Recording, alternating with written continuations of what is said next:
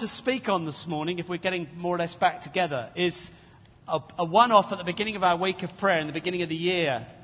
A word that I felt God spoke to me about. I have to say that over a year ago, Angela Bain gave me a prophetic sort of word which referred to this passage, Exodus 23. And I had already had my attention drawn to it before.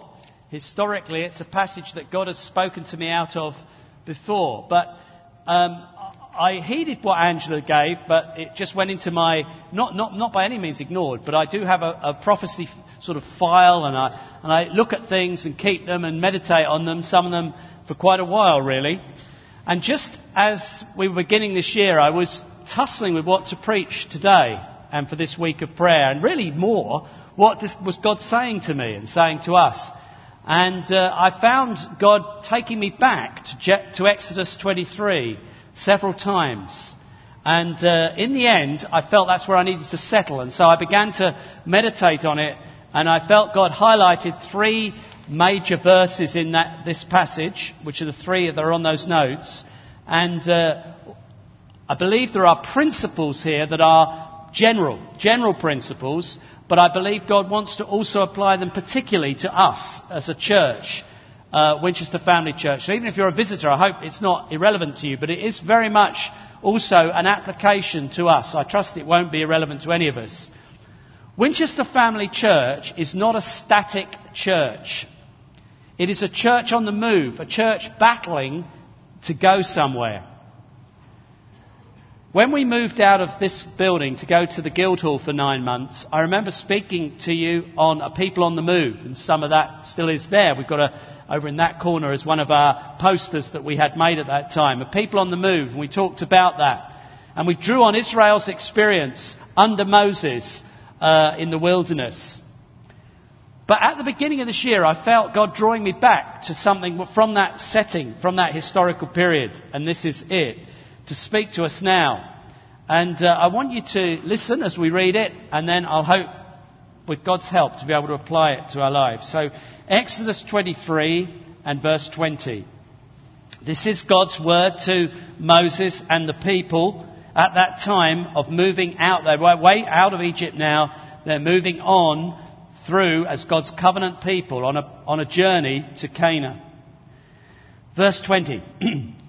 See, this is the Lord speaking. See, I am sending an angel ahead of you to guard you along the way and to bring you to the place I have prepared. Pay attention to him and listen to what he says. Do not rebel against him. He will not forgive your rebellion, since my name is in him. If you listen carefully to what he says and do all that I say, I will be an enemy to your enemies and will oppose those who oppose you. My angel will go ahead of you and bring you into the land of the Amorites, Hittites, Perizzites, Canaanites, Hivites and Jebusites, and I will wipe them out. Do not bow down before their gods or worship them or follow their practices. You must demolish them and break their sacred stones to pieces. Worship the Lord your God, and his blessing will be on your food and water. I will take away sicknesses from among you, and none will miscarry or be barren in your land. I will give you a full lifespan. I will send my terror ahead of you and throw into confusion every nation you encounter. I will make all your enemies turn their backs and run. I will send the hornet ahead of you to drive out the Hivites, Canaanites and Hittites out of your way. But I will not drive them out in a single year, because the land will become desolate and the wild animals too numerous for you. Little by little I will drive them out before you, until you have increased enough to take possession of the land. I will establish your borders from the Red Sea to the Sea of the Philistines, and from the desert to the river. I will hand over to you the people who live in the land, and you will drive them out before you. Do not make a covenant with them or with their gods. Do not let them live in your land, or they will cause you to sin against me, because the worship of their gods will certainly be a snare to you. I believe this is a passage for us now, but I believe it has some universal principles as well. I want to talk on those three titles or subtitles: covenant promises, conditional blessings, conflict inevitable. And I want to talk first of all about covenant promises, because this is, in the words of Alec Mottier, his commentary on this, a classical statement of the fundamental covenant situation. This is a classical statement of how God deals with men and women in covenant. It really is. I've done a series on covenants here, and I'm obviously not going to explore it at length. But commentators are agreed that this is a classic. Another commentator called it a theme that runs right through the Old Testament, a way of understanding God and his dealings with his people. Just to highlight a few of the things that are features of God's covenant from beginning to end, right from Adam and Eve who had a covenant with God, Noah, Abraham, Moses with the great Mosaic covenant, the overarching covenant of law which overarches the Old Testament. But also, David had a covenant with God. There are other aspects of God's covenantal dealings with men and women that come out again and again in the Bible. And we have a covenant with God, the new covenant in Jesus Christ. Actually, you can argue that history is actually fashioned and formed by God's covenantal eras. It's not about dispensations or other things, but the eras of God's covenantal dealings have changed. There's been a development through the eons. And actually, we now stand at the climax of the ages with the new covenant, which in many ways has been looked forward to all the way. Every one of the previous ones, Abraham, Moses, David, they were mighty things for them to enjoy, but they looked forward and had prophetic elements to what we're in with Jesus Christ. But there are common patterns to all God's covenants. I'm not going to go through them all, but here are some of the big ones. The whole thing focuses around God's actions and God's initiative. God initiates these covenants. He speaks from heaven and says, I'm going to do this for you. They have sovereignly given divine promises. And the ultimate fulfillment of those promises is absolutely guaranteed because God has said he will do it. And what God has promised, he will do. There are many other aspects to them. God's covenants have always been holistic. God is interested in the physical well-being of his people. You'll find that with Abraham, you'll find it with Moses, and I believe it is true of the new covenant as well. Here we see it in around verses 25 and 26 that God says, as you walk with me and worship me, I will look after you. Basically, there is prosperity here. Let's not be frightened of that word. I will look after you physically. I will provide food for you. I will provide drink for you. I will heal you. I will preserve your life. There are physical blessings in God's covenant. Now, this revelation is reinforced in Jesus Christ. It's not that we've got no physical blessings in the new covenant. Far from it. When Jesus was on earth, he went around doing good and healing all who were oppressed of the devil. Healing was a significant part of Jesus' ministry. Deliverance from demonic oppression was another major part. And he told his disciples to lay hands on the sick. He told his disciples to expect demons to come out when they used the authority of his name. The new covenant is definitely also about healing and provision. Your Heavenly Father knows your needs. Don't be anxious. Put your faith in him. Look for God's provision. Don't look to the world. Don't look to yourself, but look to God. The Lord is your provider is an element of all God's covenant dealings and still applies to us. Another important element of God's general covenant promises is that his presence will be with his people, what's called the Emmanuel principle. And Jesus is the supreme Emmanuel, God with us. He is the fulfillment of all the things that were seen in part in previous covenants. And this is fascinating with regard to this particular passage, because this passage is about God's presence with them. Verses 20 to 22 refer to this rather mysterious figure, an angel that I am sending. Pay attention to him. Listen to what he says. Don't rebel against him. Now, this angel is no ordinary angel. This one that we're reading about in Exodus 23. The expressions used of this being are far too high for it to be just like one of the ordinary angels. Actually, this angel is identified with God himself. Look at the phrase in verse 21. Do not rebel against him. He will not forgive your rebellion. That seems beyond the remit of angels. But this one particularly. Since my name is in him. This angel carries the name of God. The essential nature and power of God are in this angel. This angel is called elsewhere in the Old Testament the angel of God's presence. The angel of his presence, Isaiah 63:19. There was reference back. This was God manifest amongst them. And actually, this can be considered a pre-incarnation evidence of the second person of the Trinity. This is a pre-incarnation. This, if you like, is before Jesus of Nazareth. It's the Son present amongst his people. It's God amongst his people. There was an actual presence there. God said, I am with you. My name is in him. This mysterious figure who is a bit cloudy to the Old Covenant. But in the New Covenant, we have Jesus Christ on earth, incarnate, died and risen again. And as a result of that, we have the Holy Spirit with us. And in this Old Testament setting, God says, obeying him, the angel of my presence, is the same as obeying me. And in the New Covenant, God says, obeying Jesus Christ is the same as obeying me. Obedience to Jesus Christ is obedience to God. Now, these covenantal principles, which fascinate and stir my heart, are interesting and profound, but I actually believe that they reflect something that can be true on a smaller scale for us and for God's people, and particularly for us here in Winchester Family Church. And I believe God wants us to get some principles out of this. First of all, I believe God has taken an initiative with us, literally us, and spoken things to us as a church. It's the way God will deal with his people. I don't think we planned the journey we're on. I don't think this church, before my time, I hasten to add, quite planned how God clearly led them to buy this property and to still have Stanmore Lane, which through circumstances is sort of how it is, through a number of things. I don't think where we are today, with me leading the church, Greg gone to Westminster Chapel, is just human planning. It's a work of God. The Holy Spirit has led us. I would say to you as a church, not just as a leader, but as part of what you are and part of what we are, I've been there from the beginning, I would say God has started us on a journey. I mean it. God has started us on a journey. And in the words of verse 20, which is why I've put them on the notes, he is taking us to a place he has prepared for us.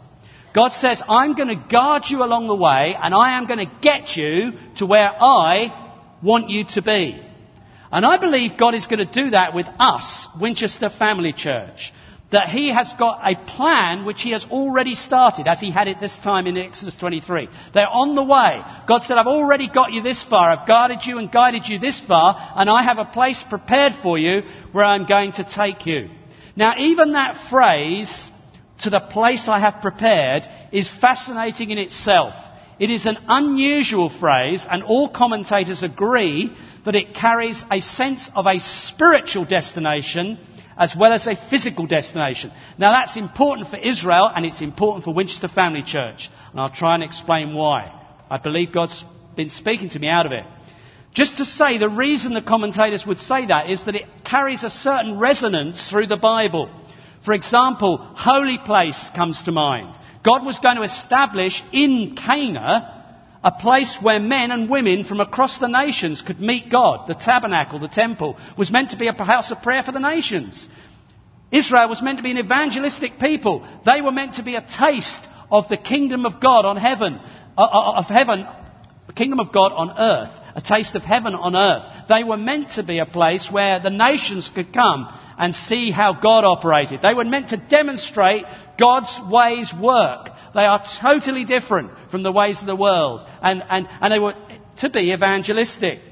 Cana was to be the dwelling place of God on earth. It was not merely a geographical location. It wasn't merely about a particular small ethnic people having their own land and being able to plant their own vegetables and grow them and all the things that they did do and that were a blessing. But it was meant to be much more than that. The place God had prepared was a place of his presence and dwelling, a place where men and women could come to know him. It echoes, the phraseology of this verse echoes John 14:2-3, where Jesus said to his disciples, to us, I am going to prepare a place for you. There's a sense in which God says, I have a place I want to take my people to. God has a journey He starts us on. Our lives, individually and corporately, are not just some random thing that you make little decisions and wonder about what you do. God has purposes and plans. He always is like this. The whole of Christianity resonates with this. The Bible resonates. That God has purpose for His people. We are in a linear experience with God. We're not going around in circles. God is taking us somewhere to a place He's prepared. Now, I believe for us, it has this depth of meaning. God did not just have a physical place in mind, the NBC Centre. It does have physical. It's very clear that God has led us here. The purchase of this place 11 years ago, miraculous. The provision of the car park sale 18 months, 2 years ago, miraculous. I would say many other things that you are tangible. The way God has led me to come here, I can see God's miraculous hand in it, and I thank Him for it. But I see that God has got something more in mind than just a physical building and even just a bunch of people in the building. Just a crowd of people in a physically large building. God has led us together for something more. And I don't think, by the way, it is just about me being... I've referred to myself, because I'm talking to myself... I'm talking to you, I hope. I'm talking about myself. But I'm not talking only because I'm leading it. I believe Marion and I were led here to belong to Winchester Family Church for such a time as this. Now, I believe you will have and should have a similar attitude and will have a similar experience. You are not here just in passing, just by chance. Oh, well, I'm here for a year or two because of my job. I believe God has got you here for such a time as this. You must believe that. You must believe, because it's true, that when it all shuffles down, people come and go. We have people go off and feel they have called to do other things. Spiritual things, honourable things sometimes. But other people don't feel that. They feel called to stay here, and so on and so forth. We planted Life Church Southampton, which I believe is part of our call, to double and double again. And part of doubling and doubling again is to plant churches and see them flourish. And that church is flourishing. It's part of us flourishing. It's part of our ministry flourishing. But everybody in this room didn't feel called to that. They felt called to stay here. And therefore you are part of what God is doing, taking us to a place He's prepared for us. You may have come, and you will have come, through various complicated paths. Some of you, painful paths to be here. Please do not think of yourself as just filling a seat in a large building, because that is not the place God wants to take us to. Growth is part of God's plan, but it's a lot more than that. We are meant to demonstrate something. We're meant to demonstrate church life as God wants it to be. I don't think we're there yet. We're meant to demonstrate a word and spirit church. I think we're trying to get there. A church where the word of God is fundamental. The Bible is preached unashamedly, and not always in just little snippets that attract the attention of the idle or the superficial. More substantially than that. But also we are a people of the Spirit. And we want that all week, by the way, with this prayer week. Please come prepared to be a people of the Spirit. We need prophetic words. I'm crying out for prophetic words. I'm asking God for them. We need people to come and exercise the gifts of the Spirit. We need to be flexible and open to the Holy Spirit's power and influence. We need to see the gifts operating. We need to see miracles and healings. We fought battles for these things, and we believe in them. And I don't want charismatic to mean we've settled down to just have some new songs and a little bit more lively worship. We're actually people of the Spirit, Word and Spirit. We are a demonstration of restored church life. God has done something in churches in the United Kingdom in the last 30 years. We are a product of that, but there's a great danger that we all of us and all of churches generally, just accept it and jog along. God had purposes. Restoration is about body ministry. It's about gifts of the Spirit. It's about a different feel to church, and it's about revival. It's about reaching the nation and seeing the nation changed. We are to be outward looking. We've had many things God spoke to us about. It's not about merely growing. God's spoken to us about worship being a key factor. We are to be a centre of worship. We're to dig wells of worship. Our worship is to be Holy Spirit inspired and inspiring. It's hard work sometimes. We're digging wells. But one of the places God's prepared for us is a place of gushing wells of worship. Amen? We're working on it, but it's a job in progress. We are called to be an Antioch-based church. What does that mean? We've heard many times, but in simple terms it means that we're a church that serves and influences far wider than our immediate geography. We serve the nations. We've just appointed an elder, a significant amount of his time, by no means the majority, but a significant minority, will probably be overseas, serving us and extending our ministry into India, particularly in Nepal and elsewhere. We do, as a church, have the resources to serve others, to serve Wessex, I do that, to serve others in the city, and we are a resource base. We are an Antioch base. We believe God has called us to that. A couple of things came to mind when Guy was talking to me the other day about Winchester. He said, this church has already blessed thousands of people over the years. He's right. This church has resourced and sent out leaders and sent out people trained all over the place. Another thing Guy said is there are not many churches like Winchester Family Church in New Frontiers. And he meant that obviously in a very honourable way. There are not many like us. We are a sort of special brand. I'm not just puffing you up. God's called us to it. It's a place God's got for us. To be an Antioch base. To be a place of worship. We've had revival prophesied. We've had prophecies about touching the educational establishments, the universities here. It's hard work, but it's one of the places God wants to take us to. Not just that we have a sort of shuffling pack of students that occasionally come and have a nice time for a while and have a couple of, chili con carne dinners and go off to the next church. But that somehow we put something into young lives and their whole lives are changed because they spent 3 years as part of Winchester Family Church. That's what I want. I want people's whole lives changed, ruined in the best possible way. Because God speaks to them, calls them to the nations, calls them to stay here and be something here. We've got leaders of our own church who came as students. Dave Lockyer, Chris Kilby and others, and significant people too. That don't just refer to the elders, but there's all through the church significant. Rose and Tash, and Ange, and where does the list stop? People, you guys, Andy and Grace Foster. You could just use any. Rob and Nell. Where's the list stop? People who originally came here as students and are now significant pillars in the church. That is an ongoing part of what we're called to be. Do you understand? Amen. I mean, don't be offended if I haven't mentioned you, because as I look around the room, I can see hundreds of people I could mention in this sort of category who started off, and God's done a lot more with you than just coming here for a few years as you were studying. God is after still more though. We're not really touching the educational establishments at all at the moment. God is after a quality as well as a quantity of church life. That is what this place prepared is. A church that's healthy and holistic, vibrant, serving the community, welcoming. We've worked on that. We've still got work to do. A church that serves the community is missional. This is the place God's got for us. Where the fruit of the Spirit, love, joy, peace, patience, kindness, goodness, faithfulness, gentleness, self-control, is evident everywhere whenever you meet anyone from the church. God has told us He's got plans for us. And we are not yet where God wants us to be. He's taken us so far. Some amazing things have happened. But there's a lot further to go.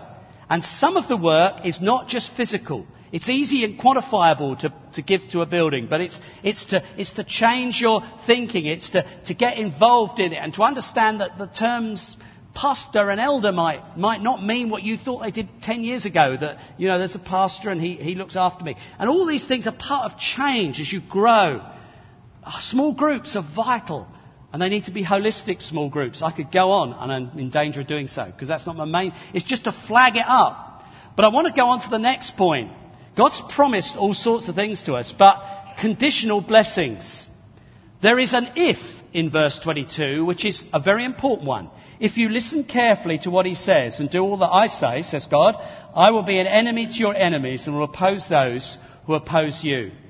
Here is an interesting challenge to get your head round, because it's true of all God's covenants. All God's covenants are grace covenants. We don't earn God's blessings. They are sovereign initiatives of heaven. And yet, enjoying the blessings has a conditional element. There is a conditional element, the condition of faith and obedience. We need to think that through. I haven't time to explore it at great length, but it's true throughout the Bible. It is the obedience of faith that lines us up with God's expressed will and therefore brings us into the blessings He's promised. That's a summary of what happens. The obedience of faith, not just law or anything like that. The obedience of faith. We believe what God's promised, we believe what He's told us, and we begin to line ourselves up with the instructions He gives. And as a result of that, we line ourselves up with where His expressed will is and His blessing is flowing. We don't earn it by being good boys and girls. It's an obedience of faith that lines you up with the express will of God and with the blessings that He has promised. You can see this in the new covenant itself, the gospel of Jesus Christ. Of course it's free, totally free grace, wonderful. But it's sort of conditional as well. No one enjoys the new covenant blessings in Jesus Christ if they stay unrepentant and unbelieving. The new covenant does not work for everybody on the planet, only for those who repent and believe, who put faith in Jesus Christ. You cannot enjoy God's salvation or accept God's salvation without accepting God's Saviour, Jesus Christ. There is no other name given across the planet by which we can be saved. God has offered salvation, but it has a condition. Think of John chapter 1 verse 12. It says, "It is all who received Him," that's Jesus Christ, "and who believed in His name, to those He gave the right to become children of God." So people have become children of God, not because they're good or they earn it or they're special people, but because they receive what God has said from heaven. They believe it and obey it. So they receive Jesus as Saviour, they believe in His name, and they find that everything God's promised comes true in their lives. Now that is how God operates. There are conditions of faith to His blessings, conditions of obedience.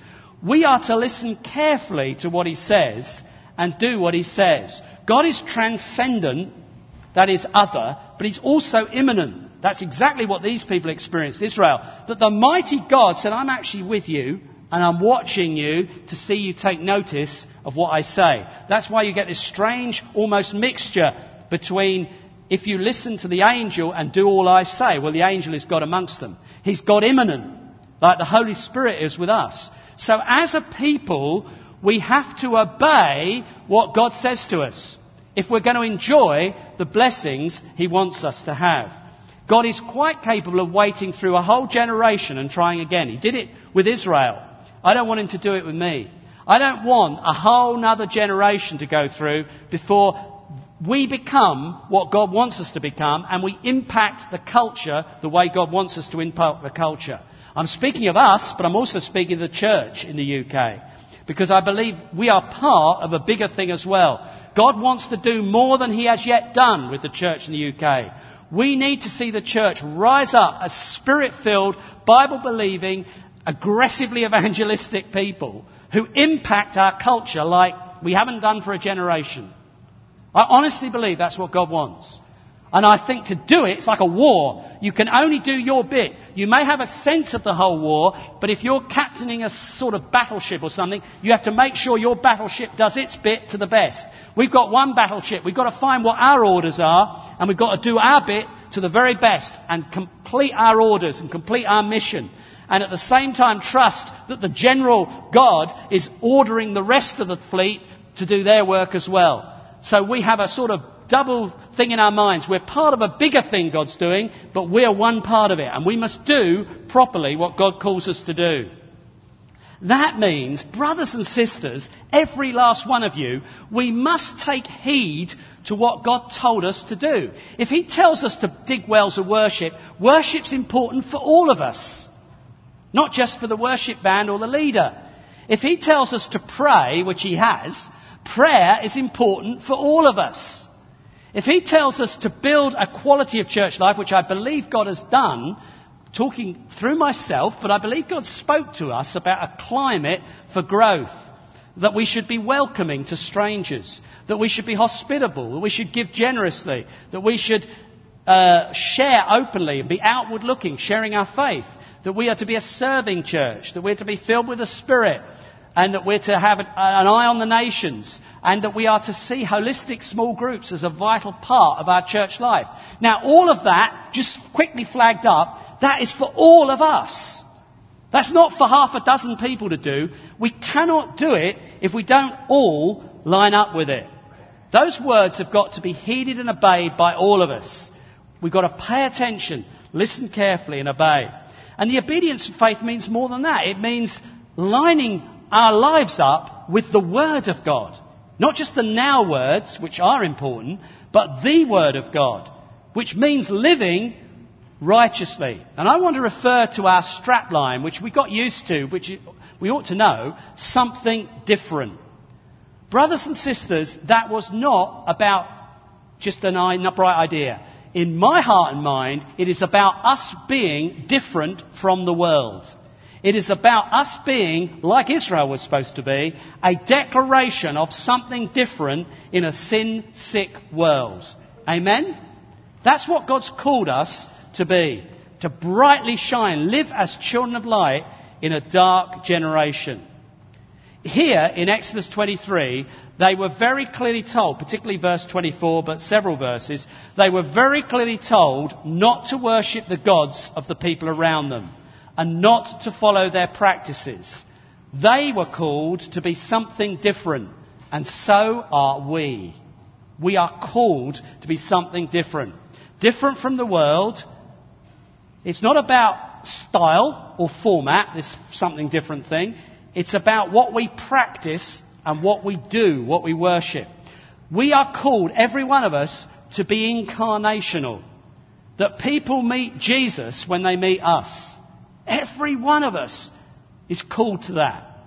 To be a little Jesus that people meet, a little Christ, one of the anointed ones, the body of Christ. It is really sadly possible to be something very much the same, isn't it? I mean, we could have a strapline, sad, ironic, sarcastic, something very much the same. It's possible for our lives to be like that, to be like everybody else in Winchester. They're all quite nice, we're quite nice. You know, they're all quite tidy, we're quite tidy. You know, we can be something very much... We are called to be different, which doesn't mean to be untidy. It means to be radically reflecting Jesus Christ. That's what we're called to be. Radically reflecting Jesus. It's actually quite hard in Winchester because they are all quite nice. And because it has actually got a lot of Christian heritage. And it's got about 1,050 churches. I don't know how many it's got, but it's a ridiculous place in that sense. They're everywhere. The whacking great one in the middle called the Cathedral. And actually, we're not deliberately trying to be different, say, oh, well, we use electric guitars. We're actually saying, not necessarily to them, to the world, it is something different to be a believer. To be a Christian, we don't practice what you practice, and we don't worship what you worship. This is not a difference of external oddness. A generation ago, that would have been actually thought the right thing to do. Not quite like that, but almost. Separation from the world meant, if the world does it, Christians don't do it. And frankly, that was almost a policy. If the world likes art, Christians don't like art. If the world goes to the cinema, Christians don't go to the cinema. If the world does it, Christians don't do it.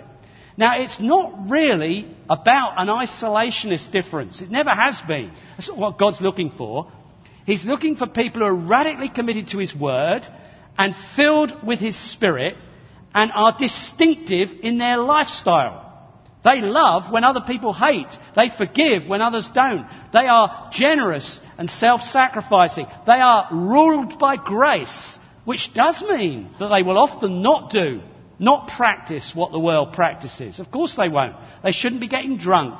They won't be binge drinking. They won't be greedily using every penny they've got for their own material benefit. They'll have a different attitude to work and to home and to family. But they are free to enjoy all God's provided. They don't see their distinctiveness as by wearing odd clothes or something. You can say, well, you can talk, but never mind, don't talk about me. But they actually are different from an internal reason. Do you understand? Amen? Agree? Yes, thank you, Marion. Marion and I agree anyway. We've talked about it before. So actually, you have got to see this is an important part of being what God's called us to be. It's not just 500 perfectly ordinary Winchester type people sitting in a big building singing for an hour on Sunday morning.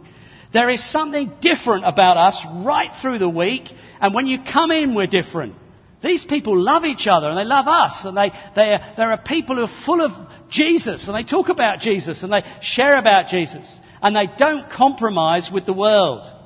Alec Mottier, in his superb commentary, which you can clearly see I read and enjoyed, in verse 24 he has an interesting comment which really caught my attention, because I wouldn't have understood this without his help. When verse 24, he says this about verse 24. All the verbs are second person singular. Now you see, I could have impressed you and pretended I knew that, but God wouldn't let me do that, because I hadn't got a clue about that till Alec Mottier told me. All right. But listen to what he says about it. All the verbs are second person singular. This is the important bit. Indicating that the collective action of the community requires the deliberate obedience of the individual. Now, I don't care about the verbs in Hebrew, but if that's what it means, that makes sense to me. Indicating that the collective action of the community requires the deliberate obedience of the individual. We cannot do it without all of us doing it. You can't be a welcoming church because a dozen people put the right T-shirt on and are trained to smile. You've got... I'm sorry, that's not derogatory. My wife's one of them. She smiles very freely. But what I'm saying to you is, of course we do that, because you have to have a front. You have to have a blooming banjo to lead the worship. You need something. But in the end, we don't worship because John's good on his banjo. We don't make sure John is absolutely brilliant and then that's worship. We have to worship. And we have to welcome. And we have to resist the temptation of the world. We have to be something different. Down our road, in our job. It's whatever it means about the Hebrew, this bit I like. Indicating that the collective action of the community requires the deliberate obedience of the individual. You can't do it as a community. It's obvious, isn't it? It happened with Israel. Sadly, under Joshua, if people didn't do it, it all collapsed. When, what's his name who got chopped? Achan. Thank you. Thanks, Dave. Good to have you with me. Achan. Couldn't remember. Joshua was doing okay. Achan got it wrong, and the whole thing was undermined. And actually, we need to really understand this is a profound thing. We are something different. We are worshipping. We are welcoming. We are serving. We are reaching out to the community around us. Not, oh dear, we've lost Chris, we ought to employ an evangelist then. No, we are reaching out. Amen? This is stuff for all of us. Our individual heeding and obeying of God's word is an important part of us getting to the place God has prepared for us. We won't dig wells of worship if we're not worshippers as a company. All worshipping. Okay, let's look at the last one. Conflict inevitable. And I particularly wanted to just highlight that one verse, whatever it is, 30. Little by little I will drive them out before you until you have increased enough to take possession of the land. I felt God spoke to me about that particular verse. And I will bring that at the end of this little section, because actually I felt that particularly. But I want to talk about the conflict thing. We are in a battle. We are in a battle. I feel it. We are in a battle. As I frequently have said, and so have others, it is not like a battle, it is a battle. There is an enemy. There is an important principle that's repeated through this passage. You're going to have to fight. I'm going to have to deal with your enemies, says God. He does promise to deal with them, which is great. But they have got to see that this is a conflict, which is one of the big reasons why they mustn't compromise. It comes out in verses 23 and 24, which we've just looked at. Later on, 32 to 33. There's a lot about don't compromise, because if you do, the enemy will get in. It's like you mustn't allow space for the enemy to get in at you. I will make one passing reference to this passage because I think to our modern ears, people get uncomfortable with some of the language. God says, I will wipe them out. And then he says, do not let them live in your land. People say, wasn't that racism? Ethnic cleansing? I think that's a misunderstanding of the situation. First thing I'd say is it's the old covenant. We're in the new covenant. We do not go around killing people ever. We don't go around with swords or bombs or anything else. We love them and we look to bring them out of darkness into the kingdom of light. We do look to pull down demonic strongholds, and we have got a demonic enemy who we want to see completely plastered and ruined. And we want to do him as much damage as possible, and we want to see the strongholds in our culture collapse, the demonic strongholds. We have real enemies, but we don't fight flesh and blood. However, even here, it's worth making a comment so that you understand Scripture. I, by nature, gifting, I guess, I'm not just a preacher, a teacher. I don't like missing these things out when we're teaching through it. I think you need to understand that the key issue here was that the national identities of these people, the Hittites and the Jebusites and others, the national identity was totally wrapped up with the false religion. Rather like you have today, to be honest, in certain religions. So the national identity was totally wrapped up, and their horrible practices, and they were horrible, child sacrifices, grotesque orgies. There were some profane things going on which were part of their religion and their identity. It's a bit of a modern British phenomena that religion is a little private thing you can do on a couple of days a week, or even a couple of hours. Actually, many a culture, and certainly these cultures, would see their whole religion as part of exactly what they were. God is not actually against personal individual existences. God is not for just wiping out a race because they're a race. That is not what he does. He is for wiping out error and lies and satanic bondage and letting truth come through. And if you read your New Testament carefully, you will find Hittites and Jebusites are still active, even in a very positive way, hundreds of years later. For example, David has Hittites amongst his mighty men. It's a Jebusite in 2 Samuel 24 who gives David the threshing floor where David builds the temple. Because Jebusites and Hittites, some of them became followers of Yahweh, the living God. They weren't killed for being a Hittite. They were over following the Lord God, and they were welcomed. And indeed, the one, I can't remember his name, the Jebusite with the threshing floor, is portrayed in a very favourable light in 2 Samuel 24. So it's not a racist thing. It's about foul, anti-God practices that are strictly forbidden, that are bound up in these people. And the whole thing is you've got to get rid of all that stuff, and you mustn't mix with it. That's really the big message. And it was a bloody war, of course. But we're not in the Old Covenant, we're in the New Covenant. But we still have a battle. In 1 Timothy 4, verse 1, you will find it teaching us that false religions and false doctrines are the result of deceiving spirits. They are things taught by demons. We cannot be politically correct, brothers and sisters. How can we be politically correct when I actually believe false religions are doctrines of demons? Now, I love the people, but I hate the ideas that hold them bondage. That is perfectly possible, that is perfectly biblical, and that is what God does. He can love the sinner and hate the sin. I would love to see every Muslim in Britain own Jesus Christ as their Lord and Saviour. But I think their religion is a doctrine of demons. I would love to see every New Ager embrace Jesus Christ as their Lord and Saviour. But I believe what they believe in is a doctrine of demons. I would love to, and I could go on, and I would do if I had time. We are not politically correct. We love people. We don't want to hurt anyone. We want them all to be saved. But I hate the things that hold them in bondage. They are our enemies. They are not something you give a cuddle to and say, oh, we could try a little bit of that. It might help our Christianity. Go and jump in a lake. We've got Jesus Christ as Lord and Saviour, the true and living God, and we mustn't compromise that. We live in a culture that is so pluralistic, so into all this stuff, so into multi-faith and anything goes, New Age, New Atheism as well, evolutionary humanism. Well, it's all doctrines of demons, holding people in blindness and bondage. I think this New Atheism that comes through with Dawkins and Pullman and all the others, that's another doctrine of demons. It's not just a clever idea, a philosophy. It's a demonic stronghold. Britain is full of them. And we have got to declare the truth of Jesus Christ and our Lord and Saviour. And we've got to be very, very clear. However, we have got to know that the battle is the Lord's. It's not for us. We can't take on every enemy.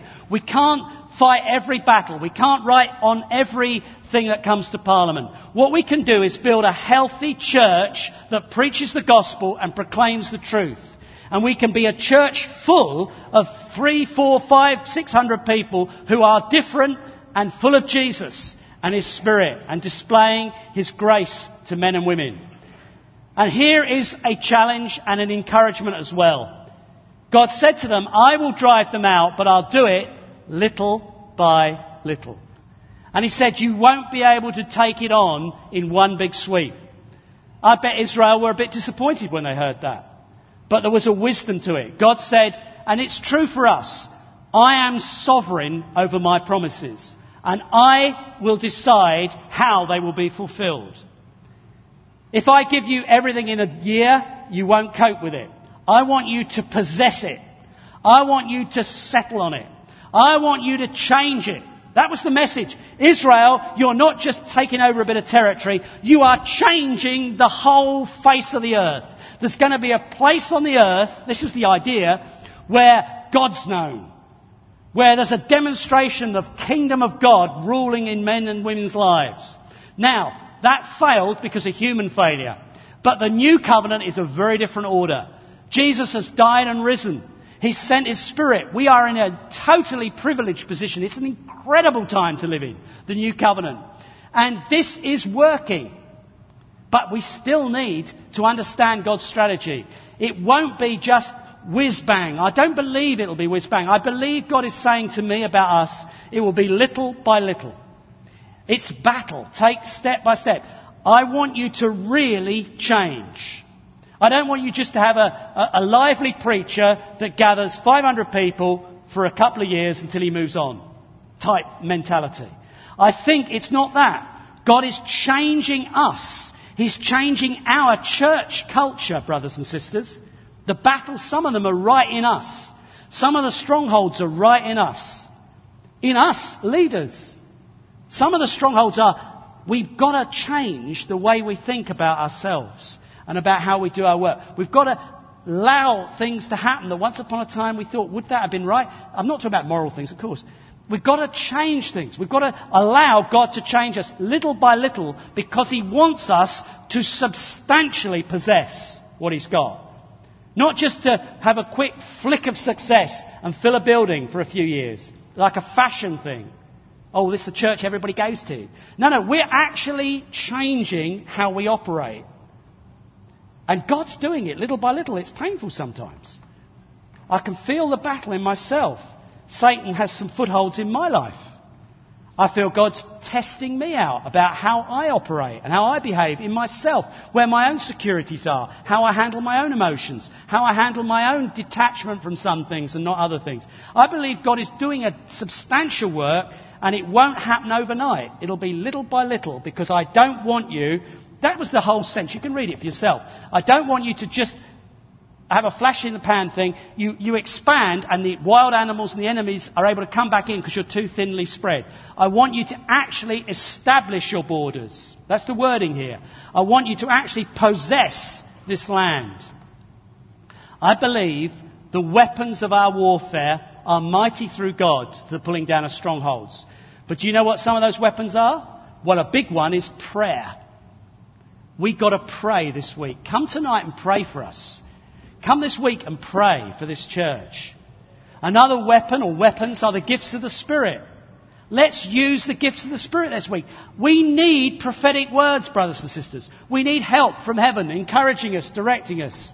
Let's have words of knowledge. Let's have revelations. If you've got a gift of discerning spirits, come and be ready to share and use it, because I'm not sometimes sure whether it's the devil, me, or my cheese I ate last night.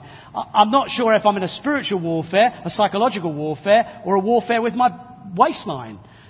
I mean, sometimes it's the truth, isn't it?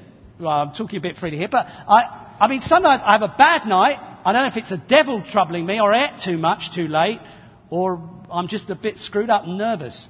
And it could be any and all of them, but we need sometimes discerning of spirits in a wider field than that. That's me and my belly. But you know, which is of interest to me, if not to you. But we need to know what is it? What are we fighting? Is it eating less, having more rest, or is it actually getting out and saying, in Jesus' name, I rebuke you? And we need to know that on the bigger field as well. So there's all sorts of gifts of the Spirit that are part of our weaponry to get to where God has prepared a place for us to be. Amen? Well, we could do a lot more, I would. I'm not going to. We need to do it this week. We need to get on with the job of fighting our way, little by little. God says, I'm going to push them out ahead of you. God will deal with the enemy. We've got to obey His word. We've got to believe His promises. And we've got to use the weapons He's given us. They're not swords in our day and age. They're the sword of the Spirit, prayer, gifts of the Spirit, name of Jesus, our unity in prayer. That's an important weapon, our unity in prayer. It's no good if 3 of us pray and the other 350 don't bother. It's got to be together that we achieve what God has called us to do and fulfill the purpose He's got for us. Amen. Let's worship for a few moments before the children go back. Praise the Lord. Thank you.